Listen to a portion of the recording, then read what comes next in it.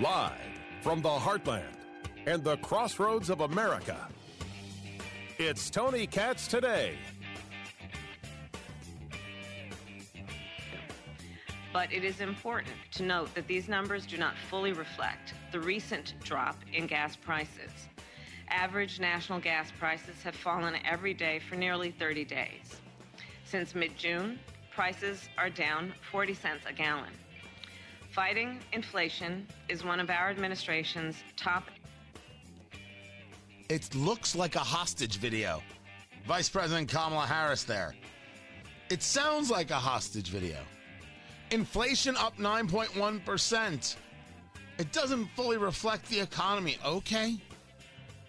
Gas prices down. I'm excited. But down 40 cents leaves us at $4.75 a gallon on average across the country. You want me to cheer such a thing? Well, it could be $5.15 a gallon. That's a weird take. That's a weird take. I've only had 1 cup of rice to feed my family for a week. Well, I mean, hey, it could be worse. It could only be half a cup.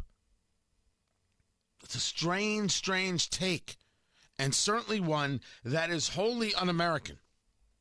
The argument should be is we're going in the right direction. We need to continue to do so. Here are the policies that get us there. There are no policies that are getting us there. It's what? It's luck?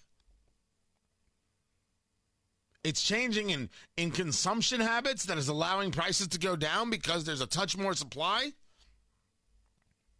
No move towards energy independence for the people who call it that. No move towards energy dominance for the people who call it that. Me, it's just a conversation about energy security, which means you ensure that you're drilling in the places that you can actually drill in the U.S., which would mean the United States being proactive in getting companies to do the testing to see whether or not there is energy underfoot where they have the permits, considering that you're never going to give up this whole permitting insanity. Tony Katz today. Guys, back from Vegas, and the voice is just getting punched. Well, I assume in the throat. That's where your voice would be punched. 833-GOT-TONY, 833-468-8669. That is the number, 833-GOT-TONY. Yeah, just... I think one more day of sleep, because it's Vegas and it's a conference and you're not getting enough sleep, and then early morning flights and time zone changes, and then desert to non... Well, a billion excuses. I need one more good day of sleep, and then I'll be good to go. Vice President Harris wants you to know the economy is going great. And then, of course, she wants you to know this as well. Better benefits. In particular, workers from underrepresented backgrounds. Together, we are expanding access to transportation.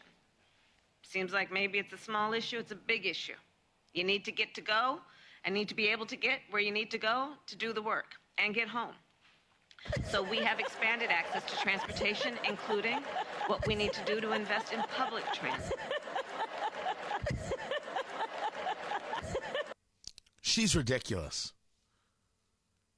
You need to get going and get to go where you need to go to go. Seems like maybe it's a small issue, it's a big issue. You need to get to go and need to be able to get where you need to go to do the work and get home. There is no limit to her ability to not be able to communicate properly. Inflation 9.1%. That is the increase. Even when you pull out food and energy prices, the CPI, that core, that's up 5.9% compared to the estimate of 5.7%. So whether you look at this on a month-by-month basis, or you look at this as a year-by-year basis, whether you look at core CPI versus the total, the Consumer Price Index, whether you look at the total, you are higher, 9.1% compared to an 8.8% estimate, 5.9% compared to a 5.7% estimate when you take out food and energy prices. And they want to tell you that it's fine and that things are so much better because that's all backwards looking. That's looking at the month past compared to what's going on now. Bless their soul. Bless their soul. Now that is one of the big stories of the day, not the only story of the day. Joe Biden has landed at Ben Gurion Airport in Israel, making these remarks upon landing. On technology, will continue to advance Israel's integration into the region, expand emerging forums and engagement like the new I2U2 summit, which will bring Israel, the United States, the UAE together, and India as well, to deepen our economic cooperation between the Middle East and the Indo-Pacific. Greater peace, greater stability, greater connection. It's critical. It's critical, if I might add, for all the people of the region, which is why we'll discuss my continued support, even though I know it's not in the near term, a two-state solution. That remains, in my view, the best way to ensure the future of equal measure of freedom, prosperity, and democracy for Israelis and Palestinians alike. We're going to celebrate the ending of people-to-people connection and the enduring connection that binds our nations together, commemorate the history that we must never allow to repeat itself. Later today, I will once more return to the hallowed ground of Yad Vashem. He meant Yad Vashem, which is the Holocaust Memorial in Israel, and always good that he should mention such a thing. Two-state solution can't be done if you have one state that wants to destroy another state. But until he's willing to state Hamas is the enemy, and until Hamas is driven out of Gaza, there can be no peace. We will, of course, have no peace. Then, of course, he has his party and people like Congresswoman Rashida Tlaib who don't believe in a two-state solution. They don't believe in Israel's existence. Follow my argument.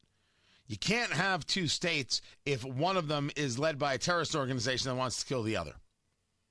Then you have the Rashida Tlaib, Congresswoman Tlaib conversation that there shouldn't even be two states. Israel shouldn't exist at all.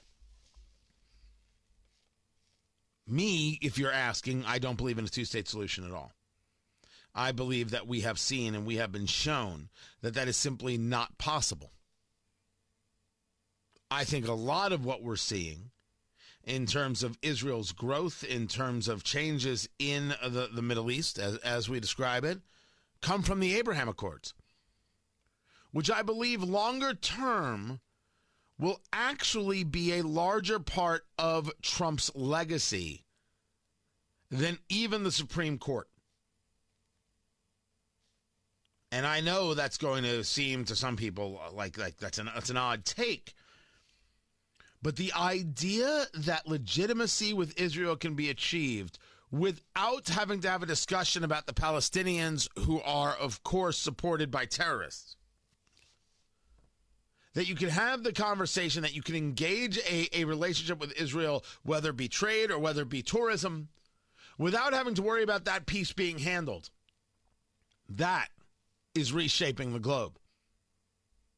You have tourism between Israel and the UAE. It's insane. It's unbelievable. It creates better. It's easier to create relationships with people you consider a friend. It's a lot easier to create a relationship with somebody who you've had over for dinner. That's the importance of the Abraham Accords. That is, to me, a huge part of the Donald Trump legacy. And one that doesn't get enough respect, doesn't get enough conversation, doesn't get enough support. So this inflation conversation, which we'll get more into, and of course, Biden and Israel, big things going on. I do have a couple things to get to. Specifically, not only more about inflation, but about the struggle sessions and this madness that took place with Senator Josh Hawley regarding transgender people. We have to be clear and focused in our conversations and what is being said and by whom. I plan on doing exactly that. I will explain myself clearly and plainly and let those who are upset be just that. Keep it here. I'm Tony Katz.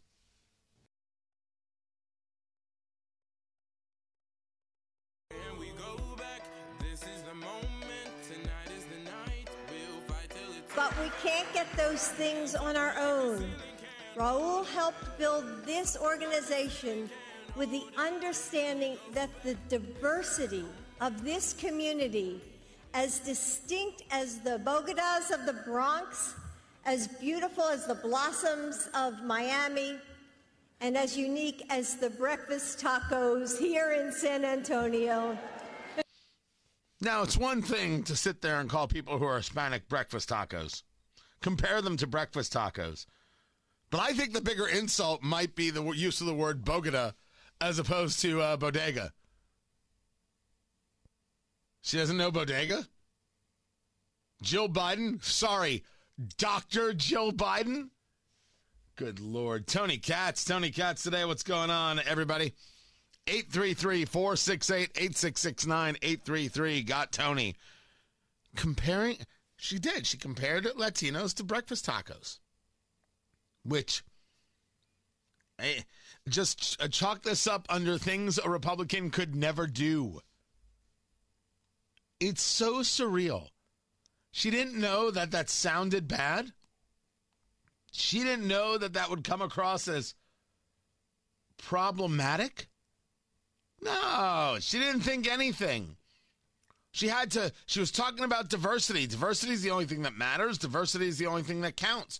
And when you make this your lifeblood, and you have to prove your diversity every single day, well, you end up saying very foolish things.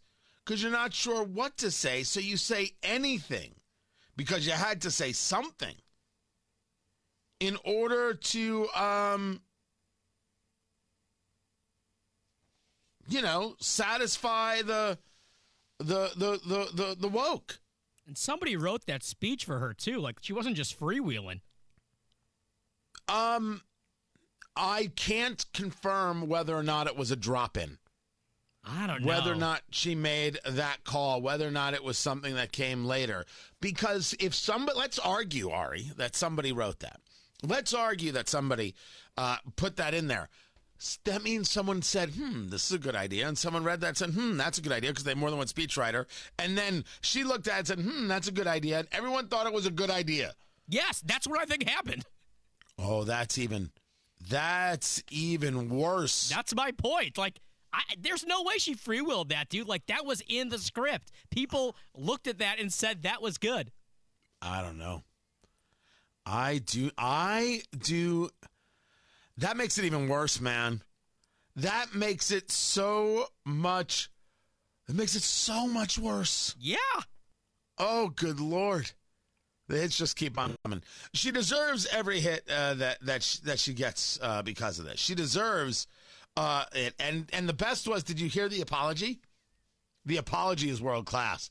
The apology is of rock star status. Here is the apology. Wait, hold on. I'm sorry. It doesn't come from her.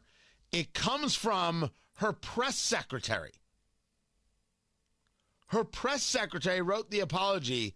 The First Lady apologizes that her words conveyed anything but pure admiration and love for the Latino community.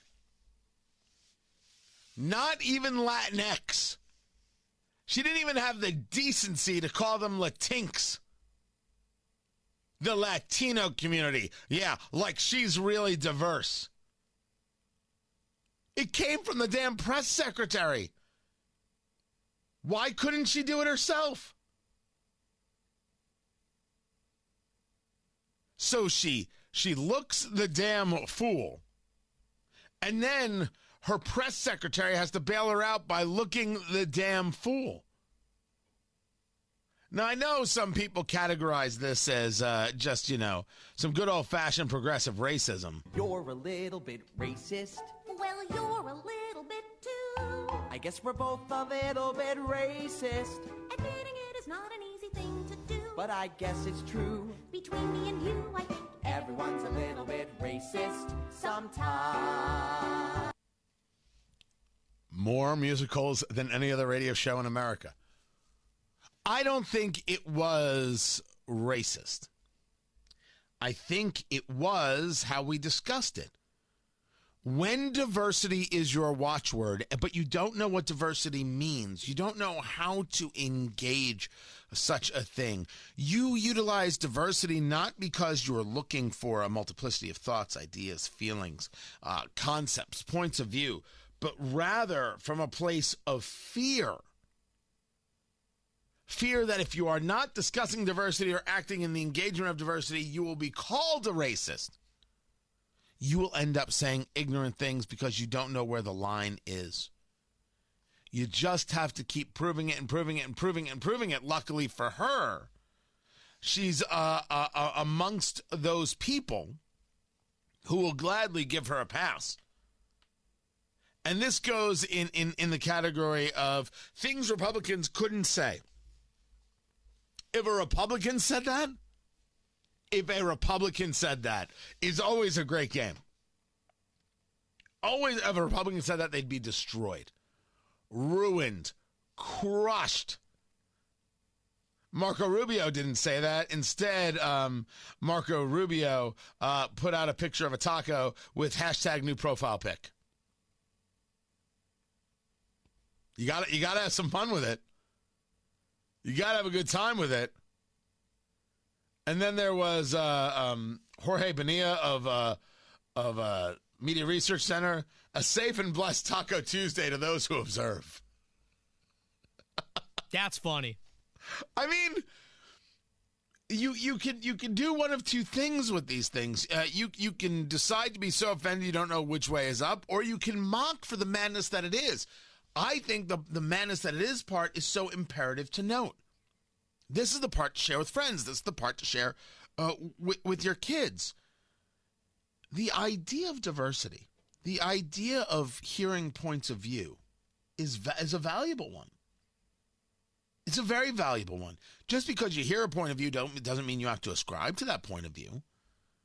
It means you heard it. And then you weighed it against your own mind and logic, and you're like, all right, that's interesting. I could take that nugget, or nope, that doesn't work for me, and I leave it be. They look at diversity as making sure you have an equal number of this, that, and the other on a corporate board, or this, that, and the other in a company, or you're saying this to this group and saying that to that group, and you're always engaged in a conversation that keeps you from having real and important conversations.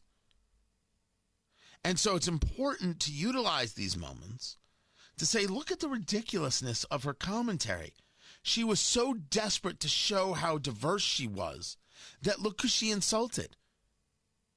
You can't be desperate for the thing. What you have to do is be someone who has a mind and an open mind. An open mind doesn't mean that you agree with somebody else. It means you're willing to listen to somebody else.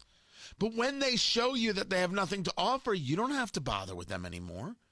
You can then go to somebody else. Don't let them stop you from hearing from somebody else or engaging with somebody else or searching out somebody else's thoughts and ideas.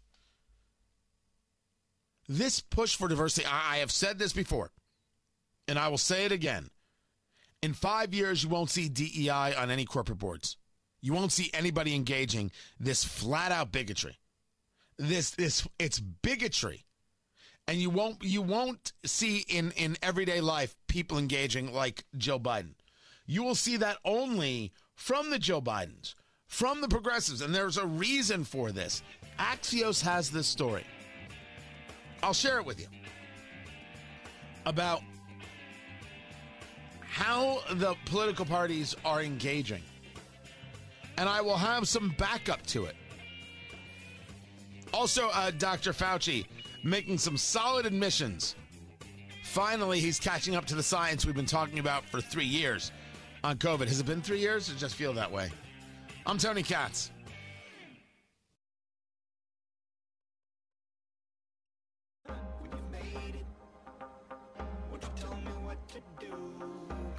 Staring right now at a video of this parade of people crossing the river into Eagle Pass, Texas. Just person after person after person, maybe 200 or so far. I mean, the video is only a minute long, and they're just coming out of what looks like the woods and into the river and just crossing the river. We're just walking our way into America. This is what you do. It's totally fine. Tony Katz. Tony Katz today. Hope everyone's doing well. 833-GOT-TONY, 833-468-8669. But tell me more about how we've got strong border policies and the border isn't wide open. The border's wide open. If you're not going to be immediately deported back, if you're not immediately going to be told you're not allowed entry into the country this way, well then, if you don't have a policy by which you say we're just not letting people willy-nilly into the country, but rather millions of people in Honduras and Nicaragua and El Salvador and other places believe you can just walk right in, they believe it. They're not just fools selling themselves into the hands of coyotes and hoping for good luck. They believe it to be easy. And here we are. Now, you heard me discuss, if you were checking out the show, the conversation, the questions of the Indy Star. The Indy Star, the Indianapolis Star, which engaged a story about a 10-year-old being raped.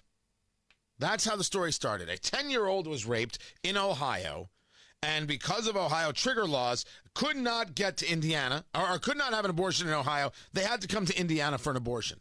And there were a lot of questions that came up, a tremendous number of questions. I asked the following, because if you have a 10-year-old that has been raped, first of all, the horror of such a thing is beyond anybody's rational thought process. There would be a rape kit, and according to the Attorney General of Ohio, there wasn't such. There would be some filing of a police report. That was where in the world was it? Why wasn't it there? It was Megan Fox of PJ Media who had been doing reporting on this, asking legitimate, basic questions. I am asking legitimate, basic questions. More than, and not only am I asking them, I wouldn't even back down on them for a second, because there were questions about the reporting. And the questions went as follows. What are the standards? What are your procedures for vetting the authenticity of a story? Were those procedures followed in the reporting of this story? Because the Indianapolis Star put out this story, and there were real serious questions about it. So I asked, what are your procedures for vetting the authenticity of a story? Were those procedures followed in the reporting of She's 10? That's how it's been, trending on social. Will you be fully transparent about both the questions above? And if procedure was not followed, will anyone be fired? You had a guy by the name of Bro Crift, who's with the Indianapolis Star,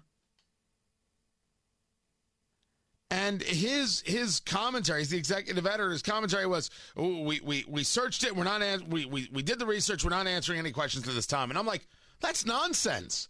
There are questions that need to be answered.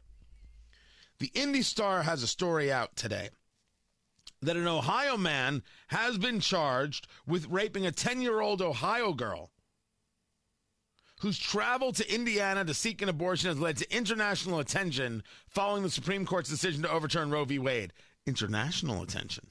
Well, Gershon Fuentes, whose last known address was an apartment in Columbus, Ohio, was arrested Tuesday after police say he confessed to raping the child on at least 2 occasions. We would have been better off if the story was a hoax. This is horror on horror on horror. Absolutely horrible. The story was put forth and has been put forth. It was used by President Biden in a conversation. It was used by the leader of the Indiana House Democrats, Phil Giaquinta, in a conversation in front of Vice President Harris.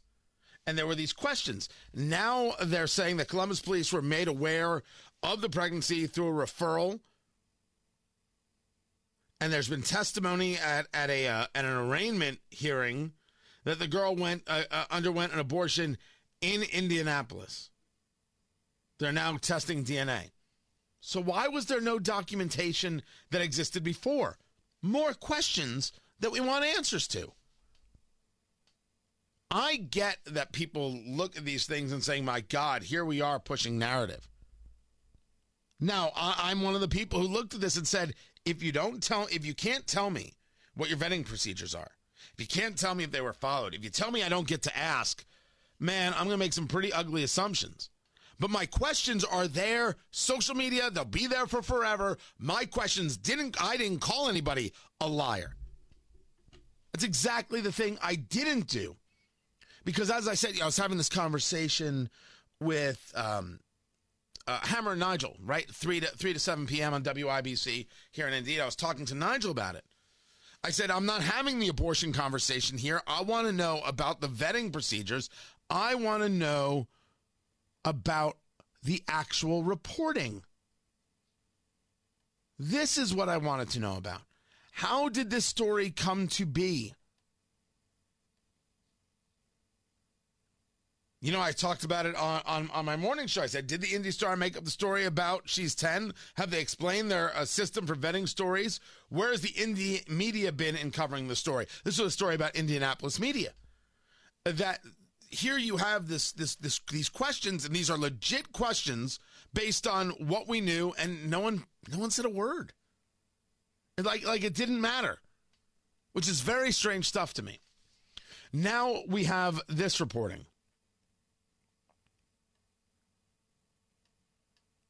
So now we're going to be breaking down these charges.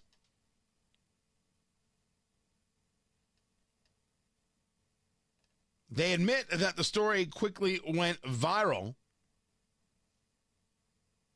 and some people question the story as unproven. Well, when you have people not being able to find basic information, they're going to ask questions about it. This is a story that says, here, we now have charges. Okay. And by the way, if true, and I got to assume it is, they're going to run this story too? Thank goodness somebody was caught. We get so wrapped up in the insanity of the politics. We lose sight of the humanity in the conversation. People said to me when I was asking questions about this over the weekend, why are you trying to out this 10-year-old girl? Do you think this is about a child?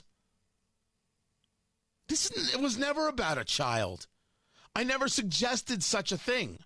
I did ask questions, and I gladly do, or gladly did, about if there is reporting that has to be done, right? You're a doctor and a child comes in that was raped. Do you report that? And if so, where is that report? Why can't we get information about it to be able to authenticate a story? That seems to me to be a very rational thing to do. Wanting authentication of a story matters greatly. Demanding that the press be held to account and then they can account is exactly what you would want to see.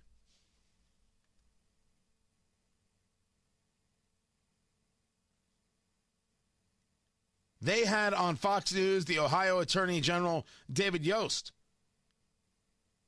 who said there was no whisper of a report being filed for a 10-year-old victim. If you have the AG saying we don't have a report, people could say, well, the AG says they don't have a report of this, so where did you get it? The people who said you're not allowed to ask a question, you just have to accept the reporting, that's nuts. So by not being radical people, but instead being rational people, we were able to ask tough questions, analyze why those tough questions needed to be asked based on what we knew at the time. Now we have more information. We didn't jump to conclusions. We asked questions about what was being provided.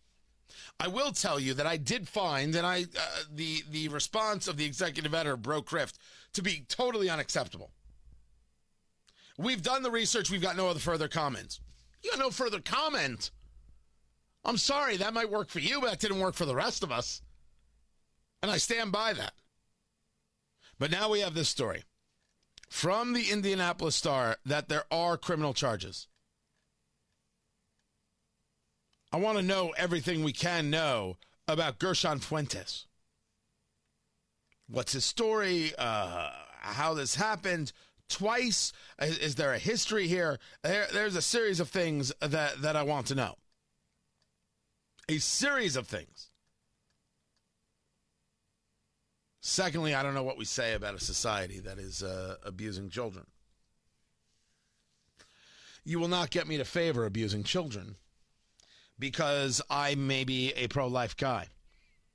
Which, of course, now will bring the question, what do you tell the 10-year-old? It seems that the pro-choice people, really the pro-abortionists, don't understand the pro-lifers at all, which is how this conversation got addressed last Friday. I was having this conversation because the story had come up, and I didn't address the authenticity of the story. Rather, I stated, here's how pro-lifers might respond.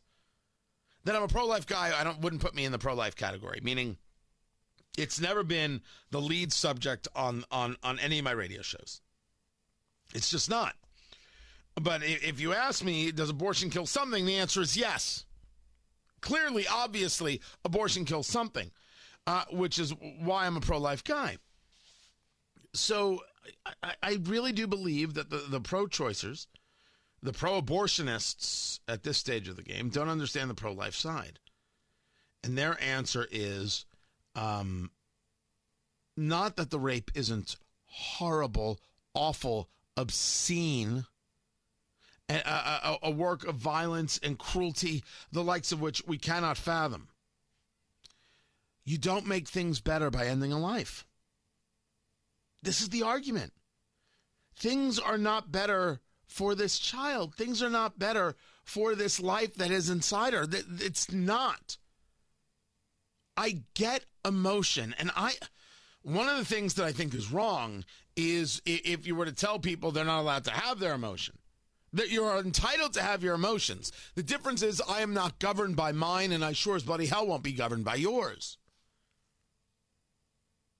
We must start with the fact that we're talking about something so awful. We should both be sickened by the idea of it. But what do we do now? This 10-year-old shouldn't be forced to carry this child. This child did nothing wrong.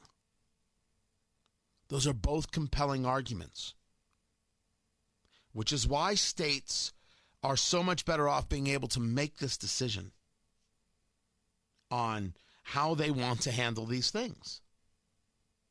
So much better off.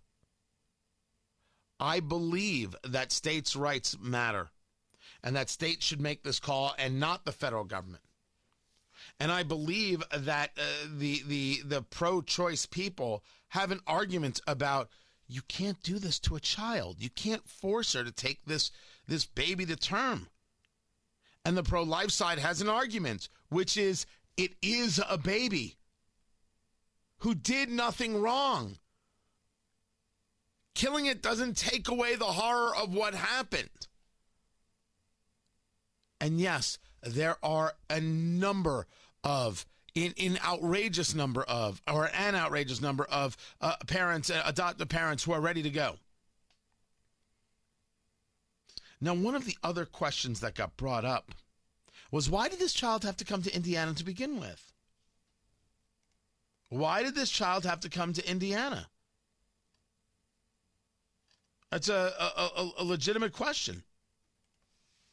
Because as we know the story, there were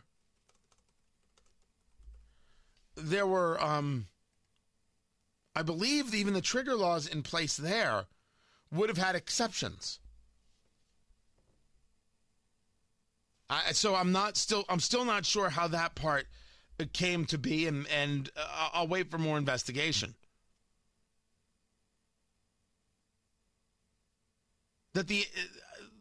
I asked tough questions of the Indy Star, and I don't shy away from them. I won't shy away from them. I want to know about how they vet a story. And were those procedures followed? Man, if you think there's something wrong with that, I don't know what to say. We now have charges against someone for the rape of a 10-year-old, which, holy cow. I still have questions, but I've got the story here. You can check it out at the Indy Star. More to get to. I'm Tony Katz.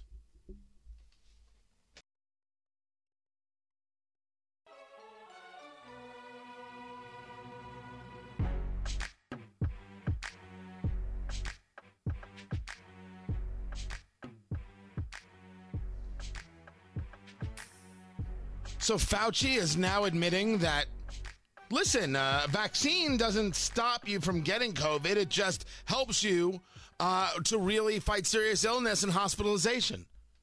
Well, no kidding. No kidding. Is that right?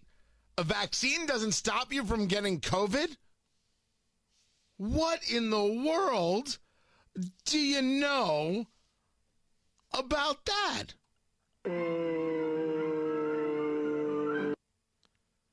Good Lord. I mean, that is stunning. If you'd only listened to this show every day for the last couple years. Meanwhile, they're calling it transanity, and they're right. What happened with Senator Josh Hawley in Missouri, I have got that. And Mazie Hirono with a super-duper hot take. I will share that with you coming up. Keep it here, guys. This is Tony Katz Today.